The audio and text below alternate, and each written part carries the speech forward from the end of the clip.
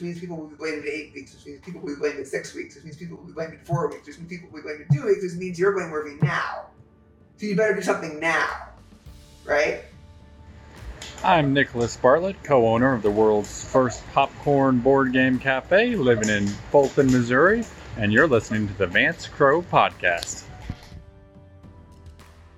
Welcome back to the podcast. I'm glad you're here. Today, we interview Zvi Mowshowitz.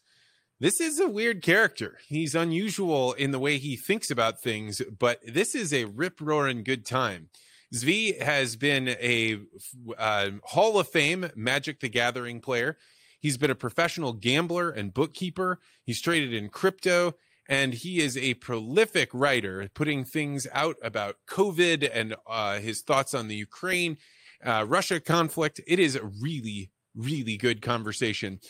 We're going to go to the interview, but if you are somebody that loves reading books, you might still have time to get in one of the best books we have ever read for book club, which is The Count of Monte Cristo. If you think you can get that book read by the last Sunday of June, you should join us because we love talking about it. If you want to learn more, you can just message me on Twitter at Vance Crow. Also, as you can see, we are in the brand new studios. We are doing legacy interviews where we record the stories of your loved ones' life history. If you're interested in learning more, go to legacyinterviews.com.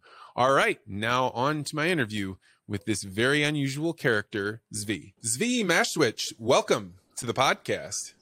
Thank you. So you have a very interesting blog title called Don't Worry About the Vase. I think it's probably good just to start there. Why in the world is that what you call your blog? Yeah, so it's from The Matrix, the scene with the Oracle, where she says, don't worry about the vase. And he says, what vase? Stumbles into the vase breaks. And Neo gets this puzzled look on his face. And she says, what's really going to cook your noodle later is, would you still have broken it if I hadn't said anything? And that always struck with me. And also because I used to be a professional Magic the Gathering player. And so when we say to break something, right, it's a very special term of art. It means to find a dominant strategy in a format of play based around a card, to prove the card is too good. Right? Not that it doesn't work, but that it works too well. And so my original column, when I started a column writing about Magic, was called Don't Worry About the Vase. Because the idea was that I would give people the idea for how they might break things. And they would carry that forward. And I've enjoyed it for a while, and it's stuck, and everyone needs a name. And so I just sort of stuck with it for now something like 20 years. You are a prolific writer, so there's all sorts of topics that we want to cover. But since you brought it up first, one of the things that I find interesting is that you are in the Hall of Fame for Magic the Gathering. For my audience, I don't know how familiar they are with this game. Can you just kind of describe it and then talk about how does one get to the Hall of Fame? For those who don't know the game at all, it's been called a cross between chess and poker, kind of. So the idea is it's the first collectible card game, which is now a whole genre of games. So the idea is that it's sold in randomized booster packs, either physical or now digital. And you open up your packs, and then you use those packs to form your own deck of cards. And then you shuffle your deck of cards, and your opponent shuffles his deck that he built of his cards. And you each draw from your decks, and you play a game against each other. So primarily you play lands that produce mana. Each turn, that mana is used to cast spells and to summon creatures. And then the cards do what they say they do, and eventually somebody reduces someone else's life total from 20 to 0. And so, there's a lot of games where there's a host that actually decides how things play out. Is this one got rules and there's a clear winner and loser? So it's basically set in a very Dungeons & Dragons-like universe. And in fact, it's had some crossover sets because it's owned by the same company that makes Dungeons & Dragons. And that was quite a lot of fun. But no, the idea here is that it was a game designed, in fact, to be played quickly without a dungeon master. Right? In that same kind of vein. It was one of the desiree of Richard Garfield who made the game. So there's a very complex set of rules for how all the cards work together. And the cards can override the rules, and you're always getting new cards, so it can be complicated. But you don't need Dungeon Master. It's a two-player game, or if you want to, you can play a multiplayer game, and each player either plays for themselves or they play on teams. And then as people are playing these games, do you become better if you keep investing more and more money into the game so that you can have the deck of cards that you want? So cross out the word money in that sentence and write time. Right? Because it's important that you skill up, that you understand what you're doing, that you're able to think about the game And that includes developing reactions so that when new cards come out, you can figure out what's likely to be good and bad from that. And it also means making networks of friends. But yes, you have to spend some amount of money because you have to have access to enough good cards to be able to assemble the decks that you want. But at the levels that I played, all the players always had access to all of the cards, like every time, right? So like occasionally you'd have to scramble and you'd spend the night before the tournament running around the room, trading, buying cards, trying to get the exact cards you needed. But there was never a doubt that anybody at the highest levels would always have whatever they needed because there's not an unlimited amount of money that you can spend on the game. It's a very limited amount of money. And the competitions were designed to make sure they didn't get too out of hand on top of that.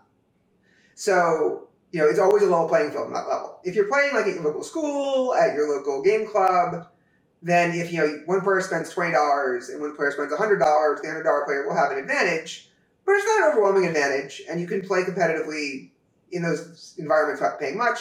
You can also play what's called limited, where the two players each just agree to open a fixed pool of cards, and then you play from that pool, and you can even do that for weeks or months on end, and slowly add cards to the pools, or do whatever you want.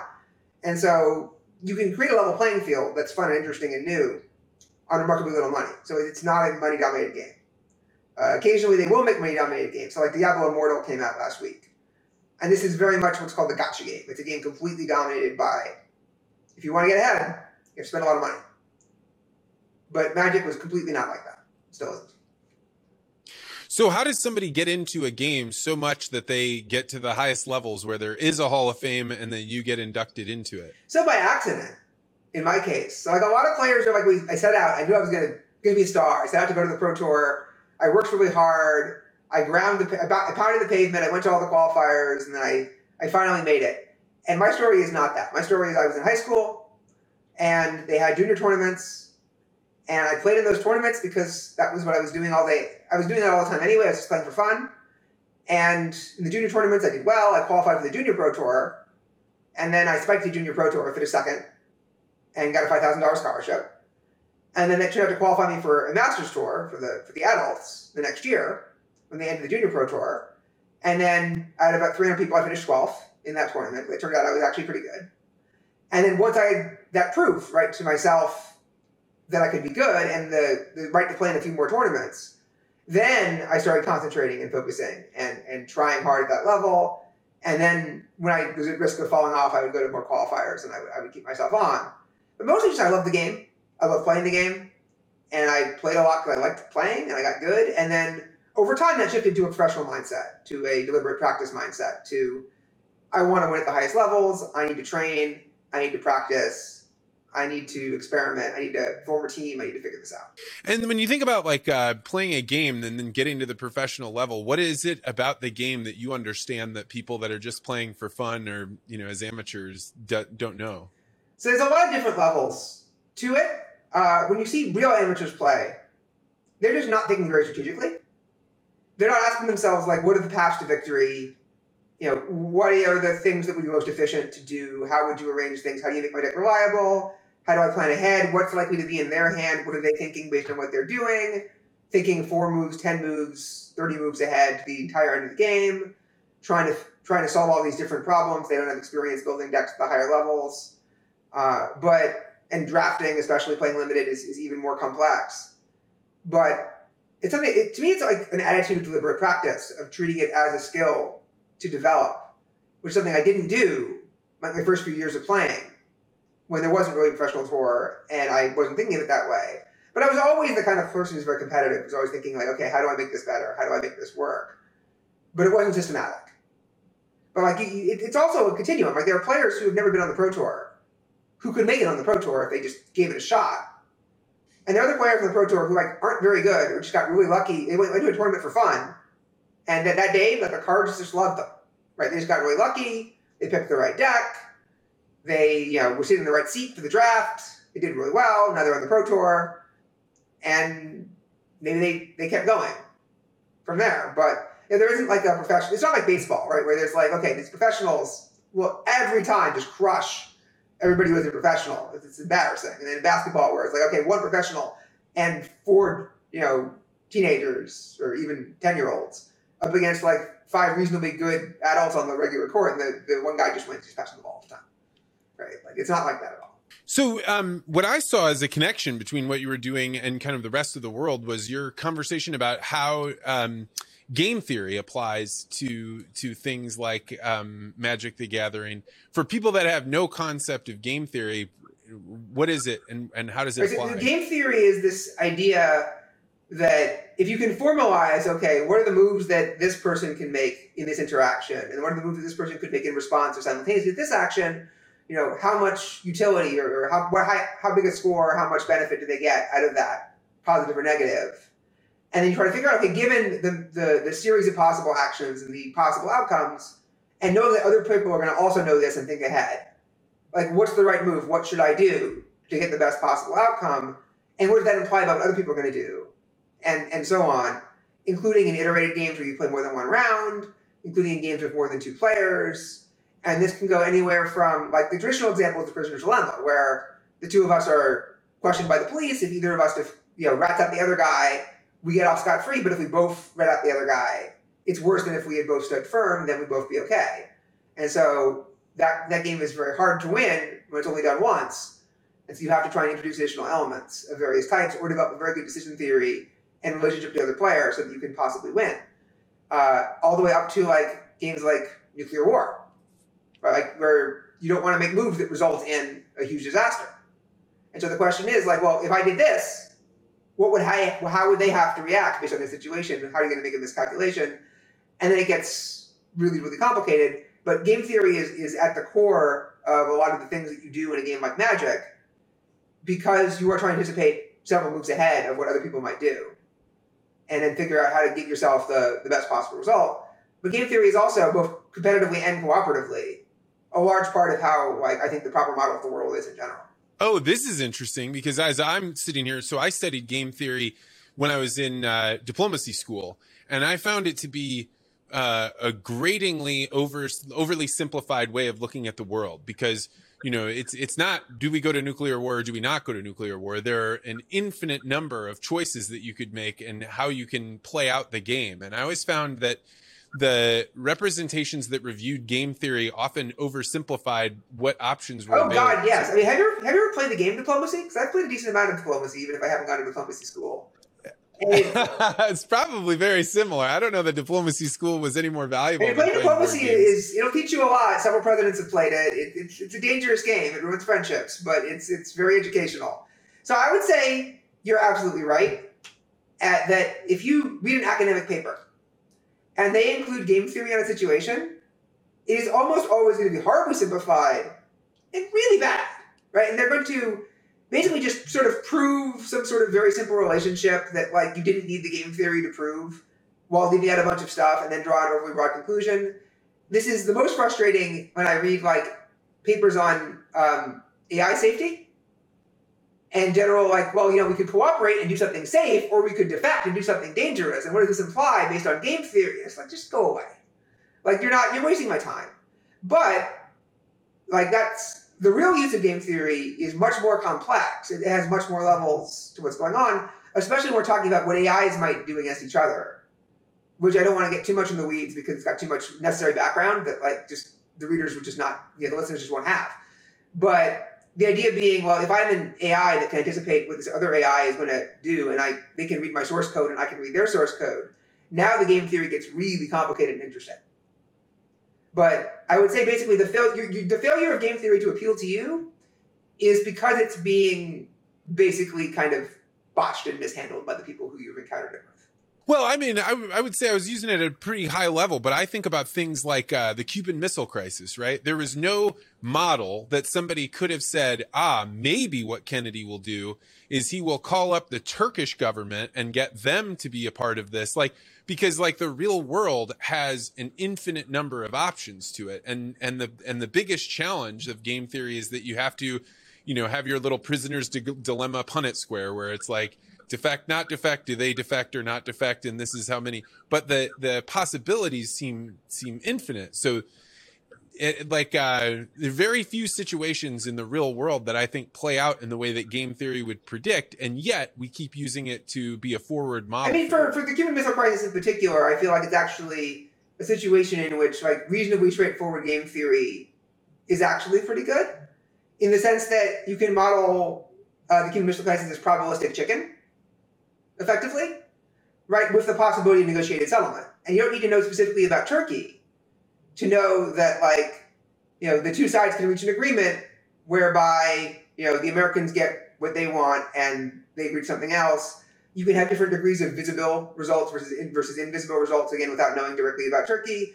So I think if you had a more complex version of the Cuban Missile Crisis, where you abstracted various moves to some extent, and like at various points in the crisis, based on the situation, there was like a probabilistic escalation, something very bad, then you could model it as, well, Kennedy chose to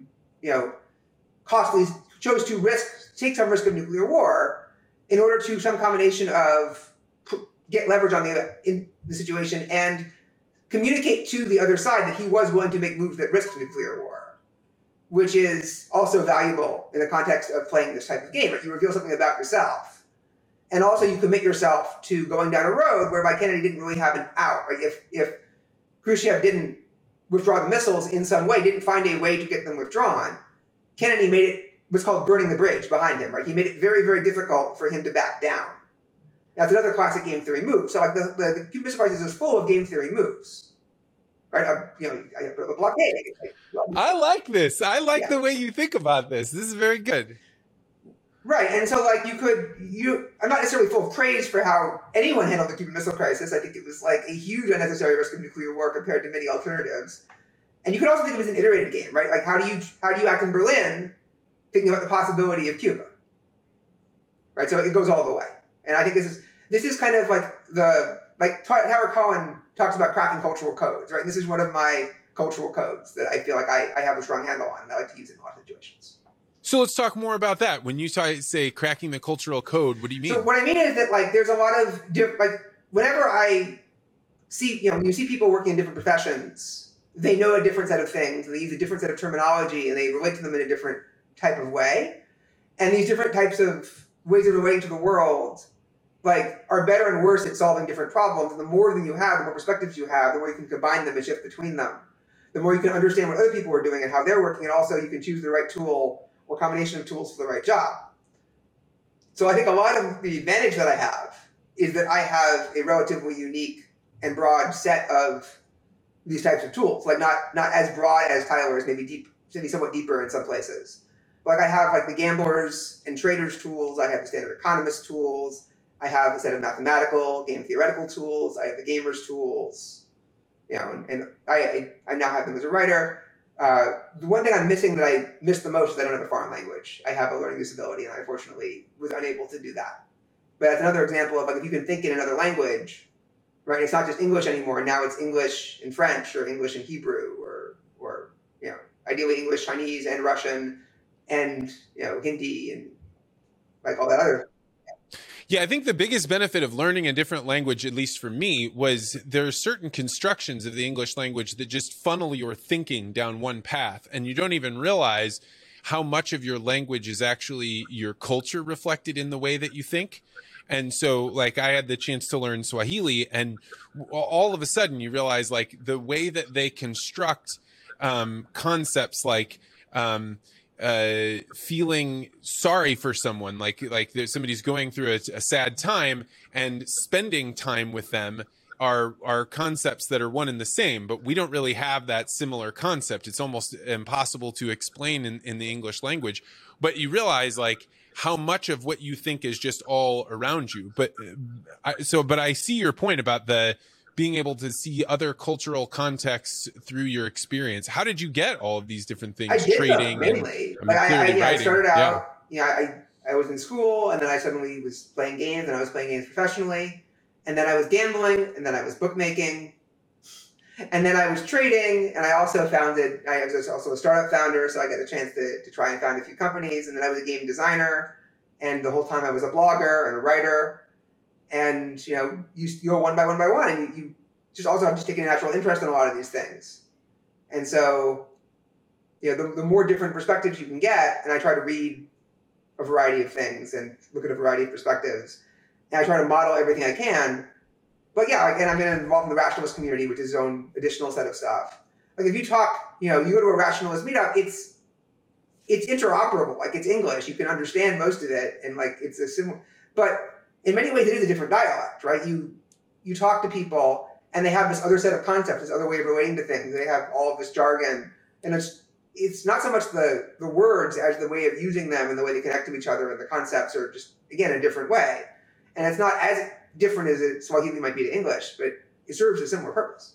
So let's talk about your experience in gambling. That's one that I think most people can relate to on some level, right? They've been around, they've been able to make bets. But when you open up the hood, it's got to be a little bit different than just like with the Magic the Gathering. The amateurs play a different game than the pros. Very much so. I have a hard time relating to the game that the amateurs play. It never appealed to me in the same way. It's interesting because a lot of professionals are the opposite, right? Like Billy Walters says, like in interviews, one of the most famous gamblers of all time, he had to be good at gambling, otherwise he'd lose all his money gambling. And it's a lot of them. A lot of them, like I found out as a bookmaker, they have giant leaks in their game. They will constantly be gambling. If they're not gambling to win, they'll gamble to lose, right? Like regardless of what they think of it as. And so it's their defense. It's their way of both getting gambling money and making sure they don't waste the gambling money. I wasn't like that. I was always terrified of gambling, but then I discovered an opportunity. And so I was always an advantage better, meaning I would only bet when I thought I had an edge. And so my betting was on mainly, I did some poker. That was mainly kind of a pay the bills, grind it out type of thing. Like I enjoyed it, and then it got boring pretty quickly, but it was still like a very clearly easy way to like go to the Indian casino. I was at a startup and I wasn't earning a paycheck, and I'd grind out on the weekend, or go in the afternoon after I was done with work, and I'd make enough money to pay the rent on my studio apartment because I was young and starting out. But I really got going with sports betting. So in sports betting, I used a variety of techniques, but the main thing I did was I understood the math and the statistics behind it really well, especially the way that different odds related to each other. So like one of the things, like in a baseball game, if I know how often the home team wins the game, and I know how often there are more than 8.5 runs scored in this game, how does that translate to the chance that the home team wins by at least 1.5 runs, right? By 2 or more runs? How does that relate to whether they score 5 or more runs during the course of the game? Right? Other questions like that.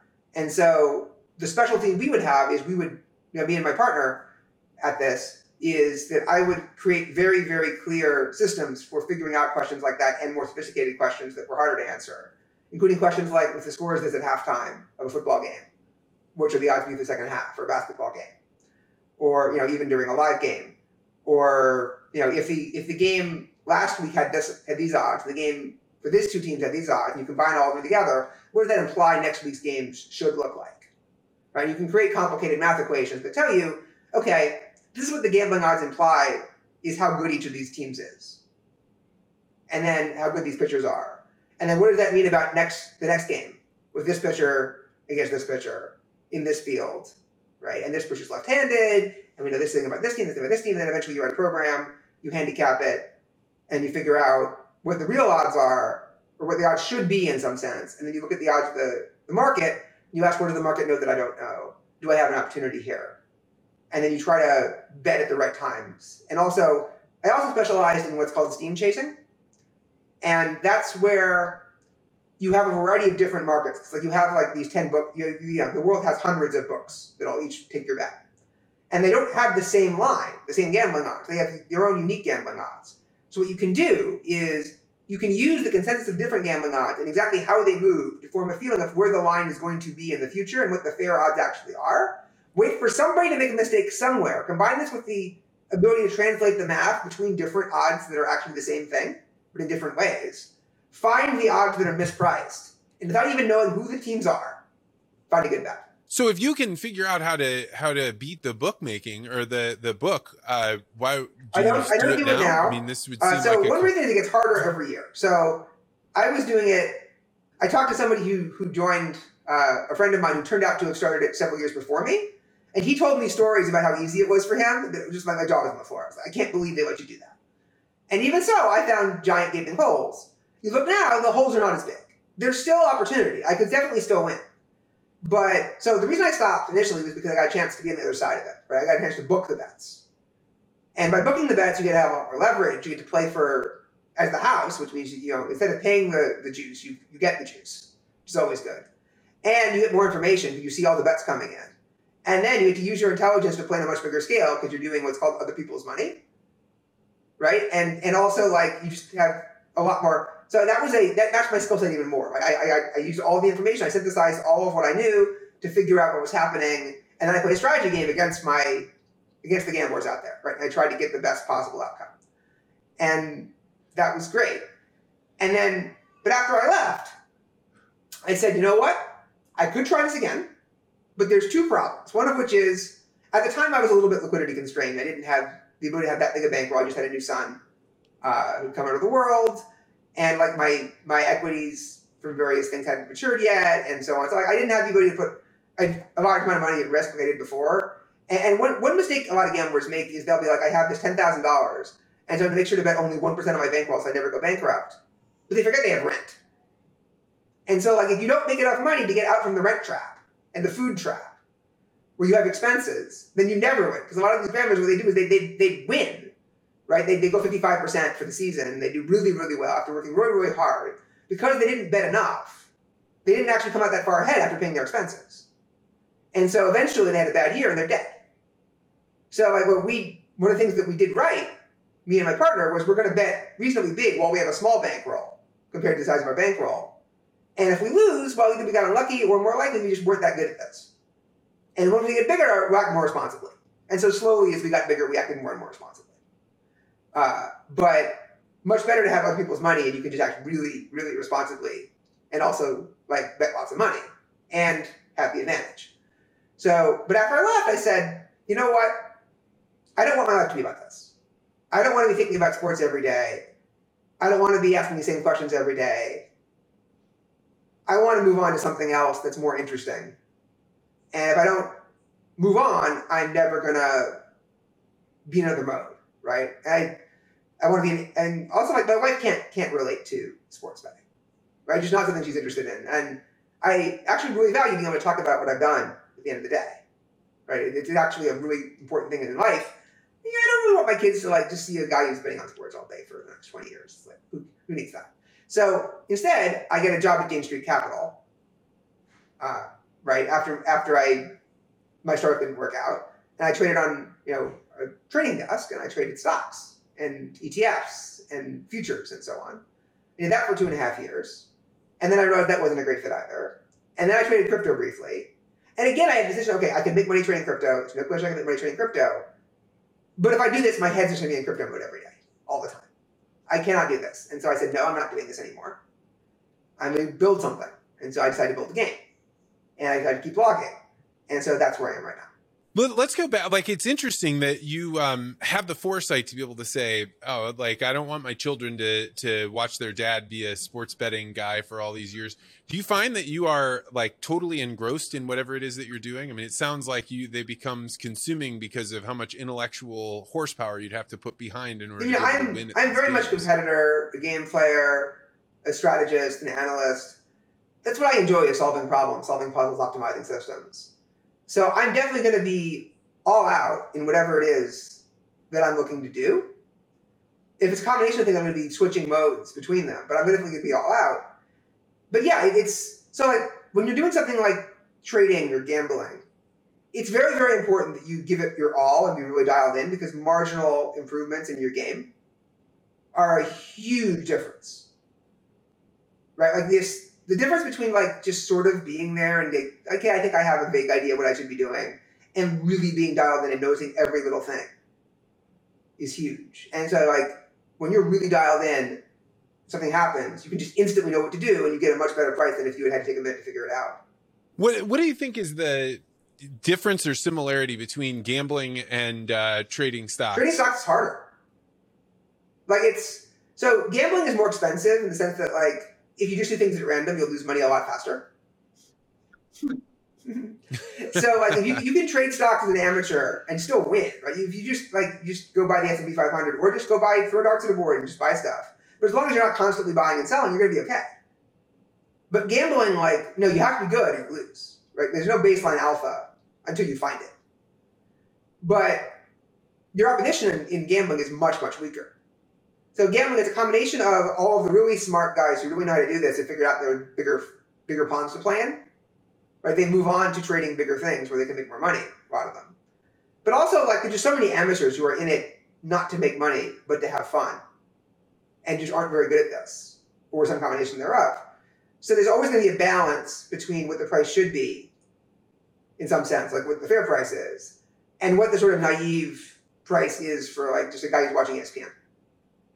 And so, even if you're not particularly good, you can always use that difference to get ahead. Right? So, like, one of the things I like to say is if you just want to make money in sports, one of the easiest ways to do it is you find a sports bar where everybody is an NBA fan on a day in the life of the NBA. And you walk in, you take the lines out, right, the odds. You show them to the old guys having a drink at the bar, right? You say, who do you like? And you hear their opinions. And if everybody likes the same team, and it's not the home team in the town you have the bar, you bet against that team. And if you did that reliably, right? I mean, if they have a pattern and everybody involved just happens to like the Milwaukee Bucks and like you're in Denver, it doesn't mean that you should bet against Milwaukee every day. But if the line seems too good to be true on a side, and everybody who doesn't know what they're doing wants to bet on it, it means that's the wrong side. You want to be on the other side. And so if you do that, and you combine it with like getting reasonably good odds, you're all set. That's one of the big differences. Is in the stock market, there's one price, right? If I want to buy Apple stock, there's one price. I can try to like give an exact order to try and get a few extra pennies out of it, but like I'm going to pay whatever I'm going to pay. Whereas if I go to bet on the Washington Nationals tonight, there's 100 different books, and making sure I get the right price on that proposition is a lot of what determines whether I'm going to be a winner or a loser in the long run. When you were studying stocks, what information did you take in that you thought like gave you the edge in the game? I was trading on behalf of a trading desk at Jane Street, so we were all in it together. So it wasn't that I was doing individual things, and I would occasionally find a strategy that like I found that I said, okay, I think we should do this. But mostly I executed the strategies that we had developed over the years at the desk. And I don't want to get into them because they're still doing them at the firm and it wouldn't be fair. But the basic answer is that we learned to think about how things related to each other and how the patterns in the markets repeated themselves. And we learned how to do studies of various types to find out whether things were predictable and repeatable. And also, like, we learned the best way to execute various things. So, like, we learned, okay, so if I was on the international ETF desk, so we were trading various countries, and one of the countries I had was Poland, for example. So the question of, like, if for whatever reason, the people who were trading the international ETFs were selling a lot of the emerging market ETFs in general, that would mean we'd be short Poland, right? We'd be selling a lot of Polish stocks. So I would be tasked potentially with, okay, you need to find a way to buy a bunch of Poland, right? And there's a few different ways you can buy Polish stocks or get long Poland so that we don't have this liability in case these people know something or they just happen to be right.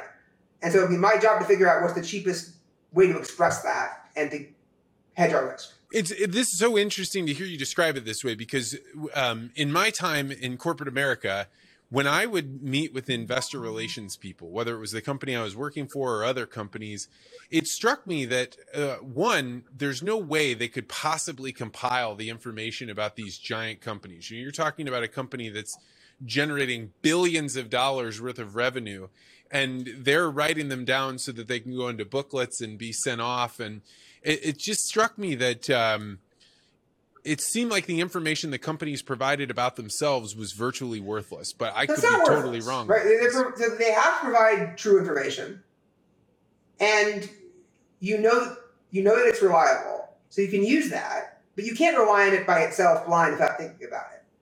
So one thing you can do is you can figure out, okay, this is what they're telling me. Their goal is to have their stock price be as high as possible when they give me this information, right? If they could have given me better information, that would have looked better to me. They would have given me that instead. But instead, they're giving me the best possible information as the law tells them they're allowed to give. So based on that, how do I interpret the information that they're actually giving me? What does it tell me, right? And that tells you a lot. Well, so that leads into an excellent section that you know a lot about, but has kind of fallen out of favor for what people talk about, which is COVID. you give regular updates about what the numbers are and how it looks in the world and what's going on. And so what is your motivation for doing that? And why is what you're providing different than what people see when they look at Twitter and there's COVID numbers or they check out their local news? A bunch over the course of the 2 years that I've done it. So when I first did it, I first wrote a post about COVID just because I was like, wow, I see this is about to happen. I want to warn my friends and anybody else who's listening to get ready, take preparations before everyone else is taking preparations, and it gets to be a madhouse. Right? That's better for everyone. If you make all the preparations while things aren't crazy, then you're not making things worse, you're making things better. Because now when everyone else is scrambling, you're already prepared. And I also wanted my friends to be okay, so I wrote about that.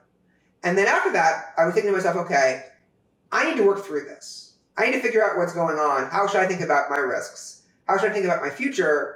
When am I going to go back to the city? Because I'd moved with my family out to a town called Warwick, New York, in order to have a yard and enough space so that we didn't go crazy, basically, during the pandemic. Because we could have locked down. I was prepared to lock down, and then my wife, 2 weeks before things were about to happen, said, oh my God, we'll go crazy in this apartment. I was like, oh, yeah, you're right. So we moved.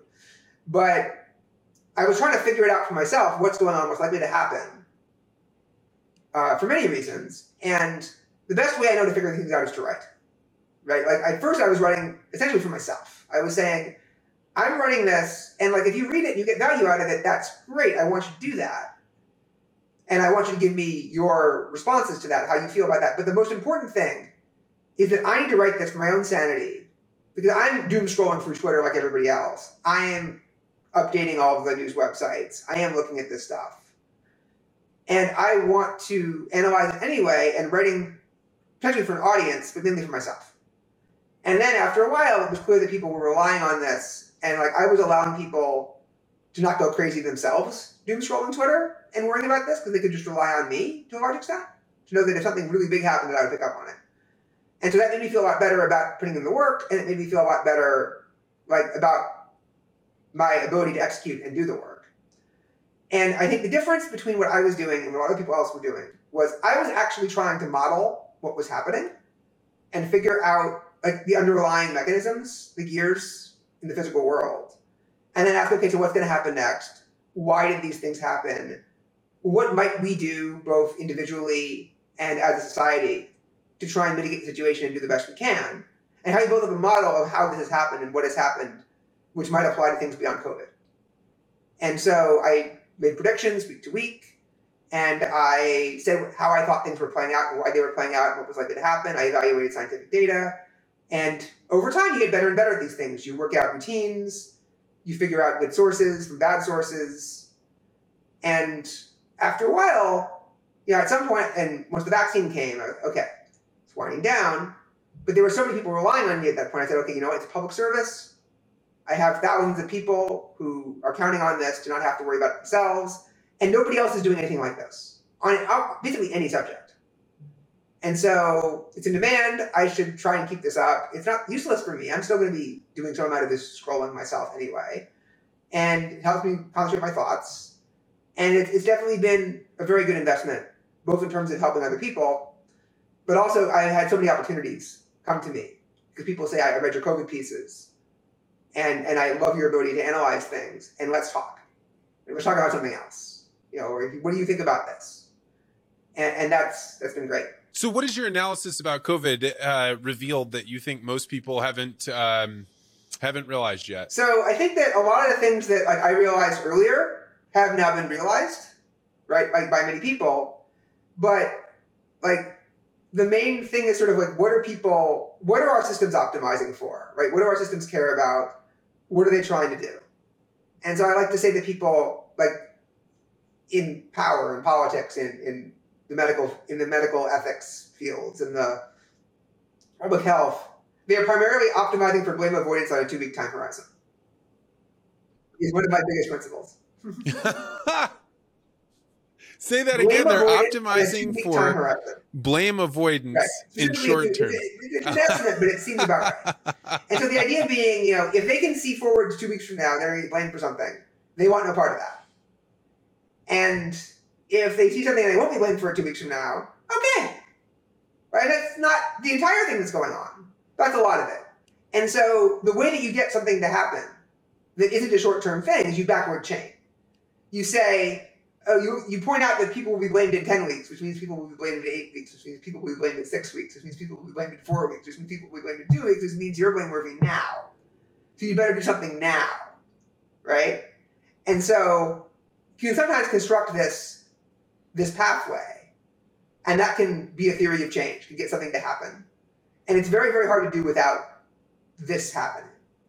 The other thing is that you have to realize that, like, a lot of our COVID prevention and COVID action has nothing to do with preventing COVID. And never did. Right? That it was about what I call sacrifices to the gods. So it's the idea of the way that you are not blameworthy, the way that you have done your job against COVID, the way that you are a good person is that you sacrifice. And the way that you make sure that the society is good is you make the society sacrifice. You destroy something, right? You burn the sacrificial lamb at the altar. And that shows your piety. And, like, it's important, you always have to differentiate, when are we sacrificing to the gods? And when are we doing something that's physically real? Right? Like, when are we just doing the symbolic thing versus we're doing the real thing? And over time, it became clear that more and more of it was both always symbolic and becoming symbolic, as opposed to being real. And people weren't interested in the real very much. In particular, when the real didn't involve sacrifice, people weren't interested. Like, this is my theory of Paxlovid, right? The problem with Paxlovid is there aren't any side effects. And it doesn't have any downsides. It just cures COVID. But if it just cures COVID, then what's even the point? There's a sense in which, like, okay, I don't care. What did we give all this up for? Suddenly you Why realize did we do this all person is this? 32 years old and a 99.9 something % chance of being perfectly okay. And they say, oh, you don't need it. Well, then why was I being told to uproot my life and not get it this entire time, right? And the answer is because then it was a moral issue, right? It was about, like, being responsible and doing the right thing and worrying about the impact on the broader society. And the idea of controlling the pandemic so everyone didn't get it at once was obviously very real. And of course, before the vaccine, the COVID was a lot more dangerous. Before Omicron, COVID was a lot more dangerous. But there's a real sense in which, you know, the concern was never really about what it was supposed to be about to a large extent. And simultaneously, the people who were against all these restrictions were also just symbolically against the restrictions to a large extent. Right? That they were against, because, you know, these people say we should do these things because it's symbolically the right thing. And other people are like, this is symbolically the wrong thing. And they didn't stop to think whether or not it was worth it on the merits either, for the most part. Right? Some people did on both sides. Yeah, that's interesting because once it becomes a symbol, then all you're doing is fighting over whether your symbols are the right symbols or my symbols are the right symbols, as opposed to, you know, right. what is this leading us towards? You know, I've got my mask and you've got your no mask. And neither of us is doing it for the right reason, necessarily. Right? Like some people actually did a calculation. Like, there was a period where it's like, okay, if you think symbolically you're supposed to not wear a mask, you don't wear a mask. Symbolically, you think you're supposed to wear a mask, you're wearing a cloth mask. If you're actually trying to prevent COVID, you're wearing an N95. Like, this was a period in 2020. Or the people who understood they actually were trying to prevent COVID had moved on to N95s. Right? And, like, doctors were wearing N95s. But the people who didn't know were just, like, playing a symbolic game where either they felt like it was important to do prevention and they wore a cloth mask that didn't do very much. Or they thought it was important to not do prevention, to not let the man keep you down, and they were explicitly, you know, trying not to wear masks. I mean, we could stay in the COVID area, but I'm actually very intensely interested in another subject right now, and I'd love to get your thoughts on it. I didn't know I was going to ask you about this, but inflation seems to be something that everybody, you know, 3 months ago said, no, it's transitory. No, it's not going to be that bad. Nobody has a crystal ball. Your Twitter feed is not my Twitter feed. Excuse me? 3 months ago, everyone I was watching, like, they knew. Like, maybe not the full extent of the, you know, it's definitely been a rocky 3 months in terms of actual news. Right? But certainly after the Russia invaded Ukraine, like, nobody in my feeds that I pay attention to was thinking that it wasn't going to be a big inflation problem. Fair enough. The timeline might not be right on that. Like, I would say, you know, I'm in the business community. So whether I'm sitting on a board or I'm consulting, the business community did not want to face a reality about inflation. So there was definitely this like, yeah, we don't know that. It's not necessarily going to happen. Let's not make those choices. But in any case, now I think people looking in Missouri, if gas is at $4.90, which wherever you're at might be a lot higher than that, but it is a big deal here. Where is inflation going, and how will people react in predictable ways? So I am on, team both, right? Like I was never on team transitory fully, but I'm also not in like team it's all because we printed a bunch of money and now it's a horrible wage price spiral or anything. So I'm somewhere in the middle. Like there's definitely been, my model is, supply chain has been a huge deal. Disruptions have been a huge deal. COVID, like actually causing real problems has been a huge deal, right? Too much money chasing too few goods is, of course, a lot of the core of this, right? We gave people a bunch of money, we expanded the money supply, but we're not producing as much in many ways because people have done less work for a while, because in some ways we're less productive, because we've got these disruptions to global supply. These are real, everybody wanted to shift from services into goods at the same time, right? And so you don't save that much money on services because people aren't going to work for that much less money just because people don't want services, but the goods shoot through the roof.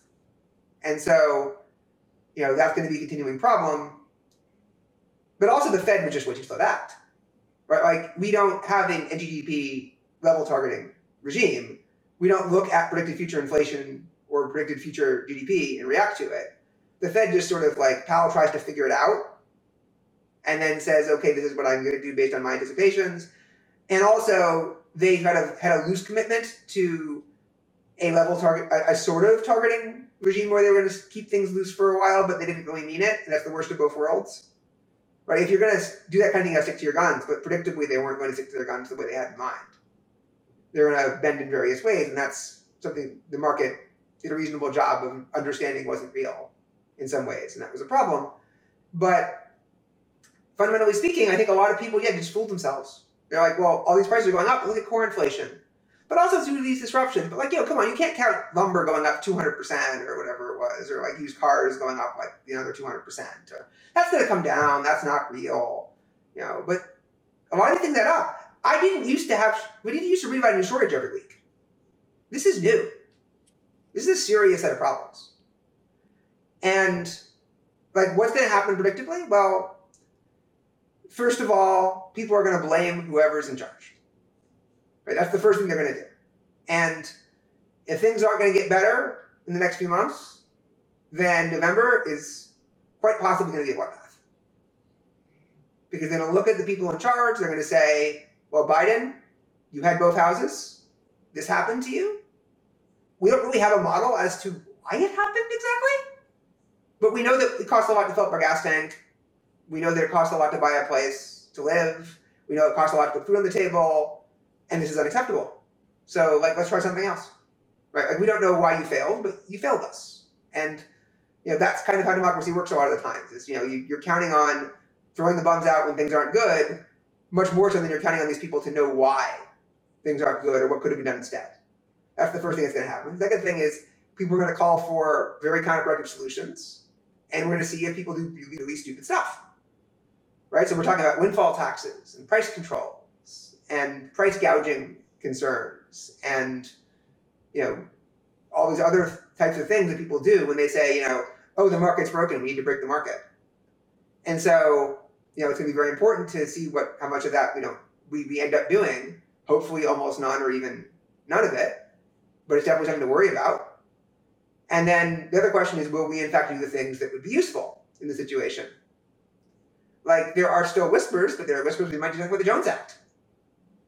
Right? Like, that's the very embodiment of an obviously correct thing to do. Right now, you can't take your spices in one port in America and ship them to another port. It's not allowed. Right? You could do it on an American ship, an American crew, built in America, owned in America, flagged in America, but there's basically no difference left. No, but almost no ships are flagged in America. It's too expensive. They try and avoid their taxes. So, obviously it would be a great load off our backs to get rid of this stupid rule. And there's a number of other similar stupid rules. A bunch of tariffs, a bunch of trade restrictions, get ourselves off the ground, put a significant dent in the problem.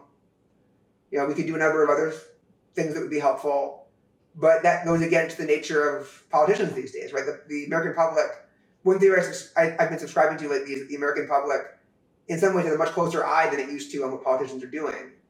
And so, like, American people have always been against trade on some fundamental level. Like, they've been very suspicious of trade, and especially foreign trade.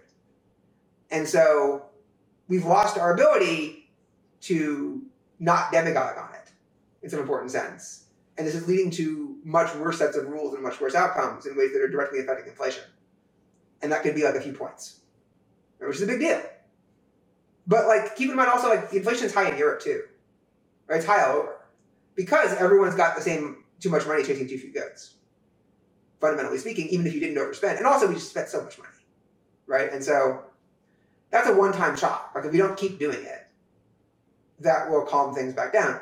So my guess is the market is not being crazy when it predicts inflation is going to go down. Like, this is, it's probably peaking now-ish, is my guess. And it's not going to keep doing 10% a year for years. It's not going to go just up and up and up and up. We're not going to lose everything. It's not going to be a huge disaster like the 70s. But it's going to be a while before we get to, right? And if we want to, and have to work a lot harder than we're working. Yeah, I mean, it strikes me that as you see things like diesel prices going just like the highest that they've ever been when we're getting it out of the East Coast, that people don't really have a sense. If you've never really seen how agriculture works, how our transportation systems work, just how much the increase in those prices impact every other thing. So even if the inflation doesn't stay at 8%, the prices I believe are maybe not. I feel like they're likely permanent, but if not permanent, definitely longer lasting. That's an optimistic story, the next right? couple Because of years. If your story is the problem is there isn't enough diesel, there isn't enough gasoline, and these prices are going through, because the price of oil is effectively going through to everything else, then the price of oil goes up, but it can come down, and it probably will eventually, almost certainly come down. If you look at the trading, the futures trading, right? It's expected to slowly come down on average over time. And one of the policies I support is that when we're selling oil from the Strategic Oil Reserve, we should be buying that oil back, but 5 years out, right? Some huge amount of time out to raise the price of the futures to encourage production and also to insure the United States against a rise in prices because we will have bought the oil now, right? So it's doubly useful. And if we end up losing money on this horrible trade, oh no, whatever shall we do? But be happy, right? It's very low risk. We can also expand the size of the reserve so we could buy a lot more, and then maybe we don't even take delivery, right? We just sell it back because we don't necessarily need it anymore, depending on what the situation is, or we need it in the market more than we need it. We buy more futures. And we have all these different things we can do. But, in commodities, the only cure for high prices is high prices, right? So, like, we're building electric cars literally as fast as we can get our hands on lithium. And we're not opening up new, but we're not drilling for new oil. So the prices in some sense aren't high enough. Right? A combination of the administration isn't that interested in doing what it takes to get oil and gas production going, and there's no expectation that prices will remain high for long enough. But if you talk about 5 years from now, if the prices have been $150, $200 a barrel for real money terms for 5 years, I have to assume there's plenty of capacity we brought online, and all we have to do is be willing to guarantee purchases basically at some reasonable level to justify production. There's plenty of spare capacity. And over time, we're going to get more energy efficient. And over time, we're going to transition to electric. And also, we're seeing a push for nuclear power throughout the world now, right? We're seeing Europeans turn their nuclear plants back on. We're seeing South Korea build more nuclear plants. We're seeing India commit to nuclear plants. Even Japan is thinking about more nuclear plants. So, over time, we're going to transition. Solar is going to be a bigger portion of everyone's energy. Wind is going to be a bigger portion of everyone's energy. And there's a lot of knobs we haven't turned, right? We haven't even waived the Jones Act. Literally, we're putting diesel into trucks to drive things from port to port over land during a gas shortage, when there are plenty of ships that can do this on tiny fractions of the amount. And we just say the word. We take substantial pressure off of the market and off of the traffic. We just don't do it. So I would say it's a very optimistic story to me, even though that's counterintuitive in some ways, because it's a solvable problem, and a problem that probably will be solved, which is if we have an energy crisis. Well, they pass. in some important sense. And we had to solve it anyway, right? We couldn't be burning all this diesel forever because of climate change. Well, you are more optimistic than I expected. I was imagining, well, I mean, just because from my own view, at least, which is probably like a shorter time horizon than the one you're talking about, to me, that the amount of pressure that we've seen on regular people's lives is not anywhere near where it could get. But, you know, like Coinbase today, for example, laid off 1,100 workers. And my sense is there's a lot of corporations that are going to be hurting because the amount of the cost of goods sold is a lot higher than it was before. Like, we had Bitcoin 22,000 instead of 65,000. Yeah, that's true. And that particular so it makes sense that like everybody in crypto, right, is going to, and like I'm making a game, right, Emergence on the Tezos blockchain that is based in crypto. And it's one of the discussions we're having. We're about to go to a sale of our cards for our game. And well, if we charge the same price in Tezos that we were going to charge, last year, we're getting a quarter of the price in dollars. But that's, the Tezos community only has so much Tez. So it's a huge problem. And it makes perfect sense that Coinbase would have to lay off people. So one of the problems in America in 2022 is that in some sense we're really spoiled by our expectation that like we shouldn't have to deal with shortages, that we shouldn't have to deal with substitution of consumption. And so our demand is very inelastic in many ways, much more so than before. We're also overregulated compared to what we used to be, right? We're told what we have to do in so many ways. The rules are set of what we must do. And so like 100, 200 years ago, right? Like if a lot of your audience is farmers, like farmers would learn, okay, if this is too expensive right now, what do I do instead? If this, if there's more demand for this crop instead of this crop, I'm going to adjust what I do. They were business people who were used to the idea that everything has prices, right? That you have to like adjust what you're doing. And you don't just get to eat whatever it is you're used to eating when different prices go up and down, because we have a problem in Ukraine where there's a grain problem, and now a lot of supply got disrupted, and all these prices are changing, and diesel got expensive, and so you have to buy more local because the transportation costs went up, and all these problems. But that's sometimes it's temporary. Because, I'm not going to move for a temporary change in the price of gas for a few months, almost no matter how big it is. But if this happens for years, well, maybe my house in the suburb doesn't make sense anymore. Right? Maybe I have to figure out something else. Maybe I have to work from home. Maybe I have to move to one of these cities that's like kind of run down, but has walkable areas where I can live and go to the grocery store, and I can find another job because there's actually plenty of demand for labor in various ways, right? Or maybe I can repurpose some of these office buildings that are now vacant to be new apartments so they can, like, again, be in the business district and you can walk to work. There's a lot of things you can do in time, right? You can figure out how to substitute different consumption patterns and make do with less goods than you would expect with the same income endowment. Where do you mentioned the labor shortage. Where do you think that came from, and why did it come I think it came from suddenly? We paid a lot of people not to work because of COVID conditions and the desire to be politically in a good place during those COVID conditions, because every politician wants to be popular, so we threw money at people. And a lot of people no longer had to work. I don't know to the extent crypto had anything to do with it, but like among people I know, it had a lot to do with it. And it was a potentially significant amount of money. It was like technically paper wealth there. And in general, like stocks were up, real estate was up, so like everybody's feeling wealthy. And work sort of is much less appealing and doesn't feel like it's necessary. And also, I think there's a thing that's being underappreciated, which is that especially young people, but also people in general, have stopped believing in the future in the same way they used to. They don't feel it as real. They the feeling that climate change is going to kill everybody. And that, like, the world isn't going to exist in 20, 30 years. Like, a lot of people, especially young people, like, kind of have in their brains, even if they don't really have a causal mechanism whereby that could actually happen, right? It's a real problem, but, like, the chance of this kind of scenario is vanishingly small. But, like, if you have this just emotional felt sense that there is no future, right? Like, you're never going to be able to afford a family. You're not going to have kids. Like, there's nothing to look forward to. Well, then why shouldn't I sit at home and play Xbox? Like, what's the downside if I don't develop my career? I think what you're saying is real. My executive producer, Ben Anderson, is a really neat guy. He dropped out of college, started up a company, has been, prolifically pushing forward in his scientific career. But one of the things that he does with kids that are his counterpart, which would have just graduated this fall if he had stayed in school, is ask him, hey, what are you excited about in the future? And he is like running at about 100%, that everybody he has asked that's his age is like, nothing.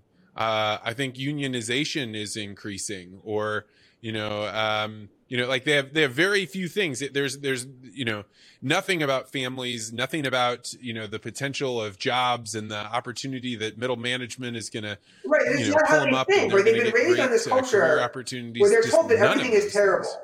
There are all these social problems that are so bad, and they should be so worried about these things. And they should be worried about like various problems in their worlds and their experiences. And they're not told, and they don't have this experience, this felt social culture, that what matters is their future and their financial future and their careers and their future families and, all of these things. And so a person who is approached in that way, yeah, they're not going to be very excited to go into this world that's like so terrible in so many ways, and then take a terrible job, right? Because like most of the jobs you can get are not the jobs you want. And like I had that problem too, right? Like when I was starting out after college, like I had the great fortune to have been playing games for a living and earning enough money to keep doing that. It wasn't enough to raise a family or anything, but it was enough to like be a kid in his 20s and have a lot of fun and develop some actually turns out to be valuable skills. 2001. And when did you graduate? Yeah, and so in terms of what could I do almost exactly the in same. a regular job, right? I wasn't excited about anything either. I just happened to have a great skill that turned out to be good enough that let me go down these other roads and develop these unique places. But for a while, smart people like in the 2000s would ask me, what should I do to make money? I would say, well, if you don't have anything great going on, you can always just play poker. Like it's not that hard. Like that's not a society solution, right, at all. Like they have to be willing to go out there and get excited by something, or like just decide to toil at something for a long time, work your way up, and it's the revolution of rising expectations, right? We've been taught that like humans don't deserve that; they're too good for that. Life needs to be better than that, and like that's a great aspiration, but it leads to people not wanting to enter the labor force and have those crappy jobs. I don't blame them one bit. I don't blame these kids at all. I think that they are right. Yeah. That's a crappy way to be. Right? When I was in diplomacy school, I had this professor who was from China, and he used to lament. He used to say, oh, man, if I had only stayed in China, all of the people that I went to school with that had those crappy jobs for 20 years are now at the top of the party. And if I had just stayed there. And so his advice to me was, you should do the same thing. And I remember when I was in corporate America and I'm sitting there, watching the fact that like for a while there, middle management just didn't move. And I think this was true in a lot of companies. And then when COVID happened, middle management said, hey, we've got lots of cash. Look at our stock portfolio. We're jumping out. And now the people that were in corporate America with me, they aren't just moving up 1 level or 2 levels. You're watching people jump 3 levels, sometimes 4 levels. And I actually think the most underreported part of the supply chain crisis is that most people don't realize that it's not an org chart doesn't make you competent at your job. When you move up in levels, typically it's because you have the networks and the relationships and you understand how to fix things when they get broken and who actually you can trust and how do you make things work. And when middle management all left, the succession planning wasn't there. And so you moved people up that it's going to take them 5 years, 10 years to get caught up with that level of knowledge. They will eventually. But I think that is a major contributor to the supply chain problem was that, we had middle management capped for too long. It exploded and now we're trying to play training the next generation the same way. I mean, look at all of our leaders and politicians, right? They're all super old. Nobody's letting go. We're not transitioning. And yeah, I mean, that's exactly right. Speaker of the House, president, like they're so old, you cannot possibly imagine that these are people that are waking up Trump every and day, Biden with curious about the world, willing to try new things. Possibly? Like it's ridiculous. So it's the key is also that it turns out that like I did a sequence called The Moral Mazes, which I'm hoping to someday turn into a book. And like it points out that like being in these middle management positions, like dedicating yourself to these companies, kind of put yourself in a life that you don't really want. Like, you can work your way up. You can get the brass ring and the gold watch and make a bunch of money. But is that really what you want to do with your life? Right? Do you want to have to live in that environment and adapt yourself to that environment over that time? And I reached the conclusion, basically, you don't. Right? Like, you don't want to try and, like, the inner ring and all that. Right? You don't want any part of playing these games where people are checking. Well, because the only way to get to the inner ring is to give up things that there's no chance of getting back, right? If you really want to get in there, you don't get to watch your 1-year-old learn to walk. You don't get to be around for all of the things that make life enriched. You have to give them up in order to be a part of that corporate America. And there's no going back with time. And that's something that's hard for young people to grapple with. So it's again, they're not wrong, right? Like, these people have been given this kind of crappy deal for 10,000 years in various forms. And it's been slowly getting less crappy in general, in many ways. I think what happened was people's expectations of how crappy it should be, were moving faster than the reality. And also, in some ways, like, things stopped getting better than, like, certainly at the same pace, right? We had a rapid improvement until some point in the late 20th century. And then we had, some form of a great stagnation where things really weren't improving as much. And where, like, we're just giving young people a relatively raw deal, and they're just not willing to take it the way people used to. And, in some ways things would be easier if they were willing to take it, and they'd kind of turn out all right. But also the deal is really crappy, and I don't really blame them for not taking it. But there's a real danger in a culture to having your middle class young people believe that the world isn't getting better. One of the best books I ever read about social movements was The True Believer by Eric Hoffer. And he made the observation that when you have these mass movements, these big political will that gets generated, it's not done by people that are all the way at the bottom. They don't have the time or the energy or the resources or anything to make upheaval. And it's not the people at the top, obviously, because they're at the top. They don't want to risk it. It's the people in the middle that believe, like, hey, if I shake this snow globe up, then there's a chance I might be on the top. You don't get a revolution. Since things aren't getting better anyway, why not do it? Terrible. And so the thing that you're describing is... because everyone's life used to be terrible, and now it's less terrible, and then it got slightly more terrible. And they're not putting up with that. Right? You make it better, and then it's slightly worse. Or, like, not better enough, and then you're in trouble. Well, and that's like, you look at China, for example, the professor I was talking about earlier, he used to talk about how one of the ways that the Chinese people knew that their lives were getting better was they went from eating meat maybe 3 or 4 times a year to eating it once a month, to eating it once a week, to then having it available to you every single day. And so when you talk about the things that could prompt some sort of revolution in China, it's likely not over some sort of civil issue. It's over, am I no longer able to, have meat every single day of the week? And I think that that's emblematic of exactly what you're saying, right? It's that standard of living has gone up. And if it starts to go down, it doesn't have to get to the fact that we're all going to be coal miners again. Standards of living, it just has to be not as good as it once was. People will not be having it. And luckily we live in a democracy. And therefore, like, they'll try to express themselves by voting for the other party, depending on who happens to be in charge at the time. And hopefully we can turn it around. But we are not built to survive negative growth or, like, reduced real life experience in ways people feel. And so we're instead sacrificing other things to try and maintain that. But that's unsustainable. Like, a lot of it is we're just sacrificing children. Right? Like, people are just not having the kids they want to have because they look at the lifestyle they'd have if they had those kids, the way our society is structured, and they say, I can't do it.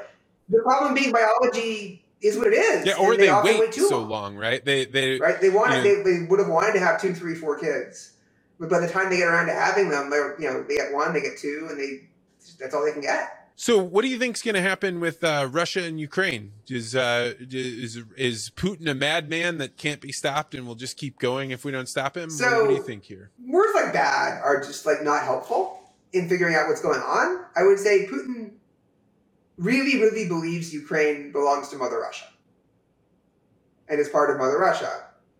And if nobody stops him from doing so, he will take over Ukraine. So, we want to strongly consider doing that. And if he was allowed to take over Ukraine, I think there's a large probability that he will not stop there. I think that he wants everything that has ever belonged to Russia and everything that has ever been claimed by Russia belongs to Russia in his mind. And and having taken Ukraine, he will feel like he now has a mandate to, revive the Russian Rus in all of its glory in some form. And I think he's laid this out to us very carefully. He's talked about like his grudges with Lithuania and Sweden and Poland over things that happened centuries ago, and how the breakup of the Soviet Union was a colossal tragedy. And I don't see any reason to expect him to stop unless he believes that he's being opposed by sufficient force. And so, yeah, I don't see what the alternative is in that sense. Interesting.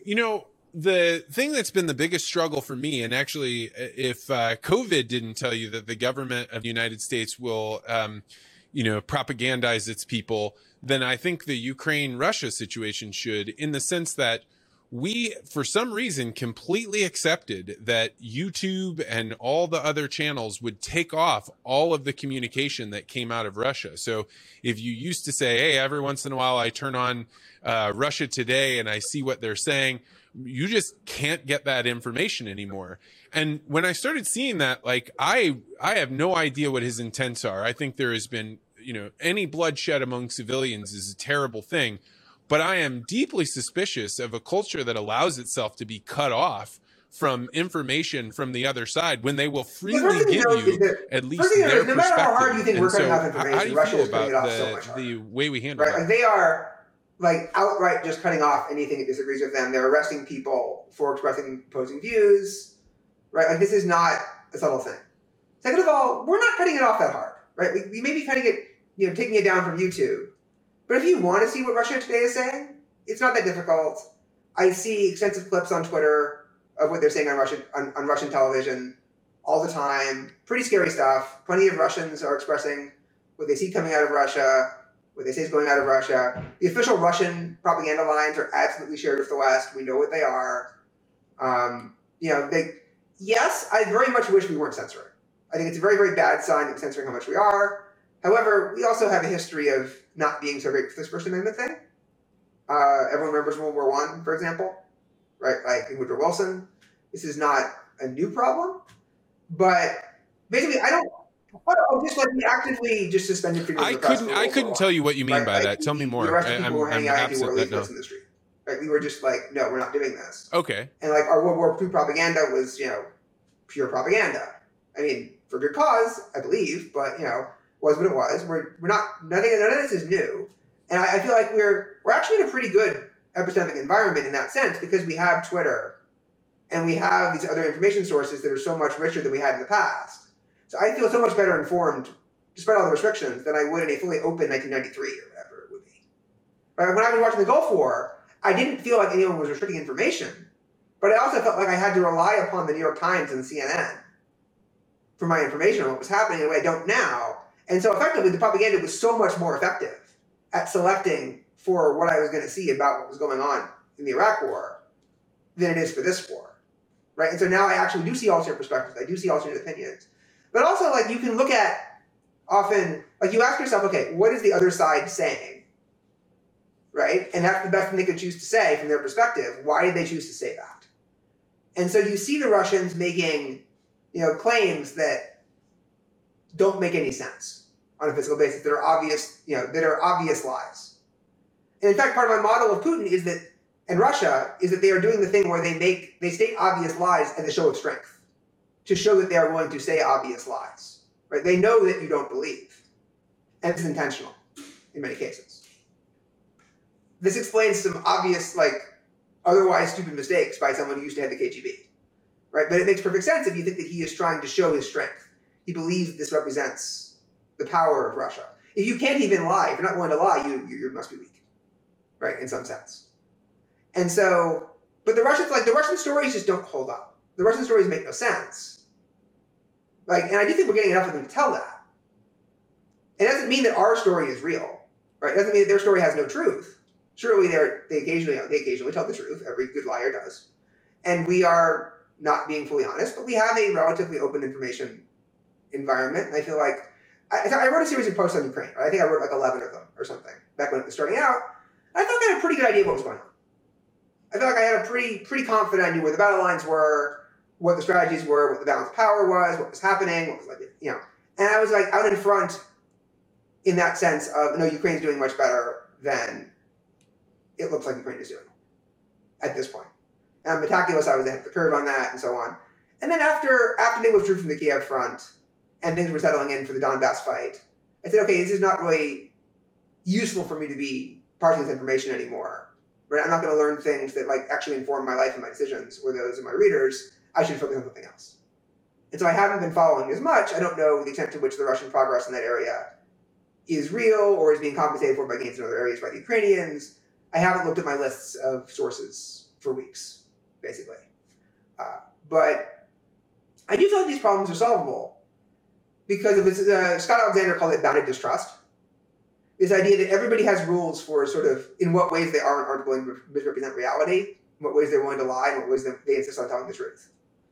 And so you assume that within their rules, they're doing the best they can to support their positions, and you work out what's really going on. And if you're good at this, you can actually tell a lot of the times most of the situation. And I think what's some of the most unclear stuff is like what's happening to the Russian economy. Right? Is Russia's war effort sustainable? And that's a place where I feel like I would need to investigate much more carefully than I have been to have a strong opinion. Well, this has been an entirely fascinating conversation. For my last question, I'd be interested. Let's go totally far afield. What was the best fiction book you've read recently? Probably Hyperion. It's a science fiction novel. But I have unfortunately been so focused on web reading and blogs and a handful of nonfiction books. I read Talent by Tyler Cowen, which is a nonfiction book, very recently. I thought that was excellent. I wrote a long review of it. Yeah, I was reading your commentary back and forth with about the commentary on the Rationalist Society or the community, and kind of that was an interesting thing. It's worth checking out on your blog. I am reading right now The Count of Monte Cristo. I don't know if you've ever read that book, but holy cow, that has to be the most wild. That's a book I consider to be one of like a once in a lifetime book. Like you are only going to get a chance to have this contrast, right? full a lot experience of the great books, one it's time. Like, well, yes, you sometimes it is an amazing book. Once, but like you're trying to read it a lot more than once, right? People like the famous quote: "You don't read Ulysses, you reread Ulysses." And so, like, my personal book of this type that I come back the most times to is the Illuminatus trilogy, actually by Robert Anton Wilson. And I've read that a large number of times, and I got a different thing out of it each time that I've read it. Interesting. I'm certain you would get a lot more out of a second read of The Count of Monte Cristo because there's so much hidden. You know, even if you know the general story, as it unfolds, you just can't even believe that this thing happened and then this thing happened. And it's so anyway, we read it for a book club right now that we're in called the As the Crow Flies book club, and it is the best book we've read so far in there, I think. All right. Well, Zvi, this has been a fantastic conversation. If people wanted to read your blog or find out more about what you do, where would they find you? Or Substack.com. So I have moved my primary, I consider it, over to Substack, but for SEO reasons and because a lot of people are used to going to WordPress, I cross-post everything to WordPress anyway. So everything gets two versions. Just slightly annoying when I have to edit something, but otherwise it's fine. Technically there's 3 versions because Les Wrong auto-posts everything as well. But you can find my stuff there, or you can find links to most of it I'm Vitzvi on Twitter as well. Well, thanks so much for coming on. And if you will ever come back on, I'll have you. This was a blast.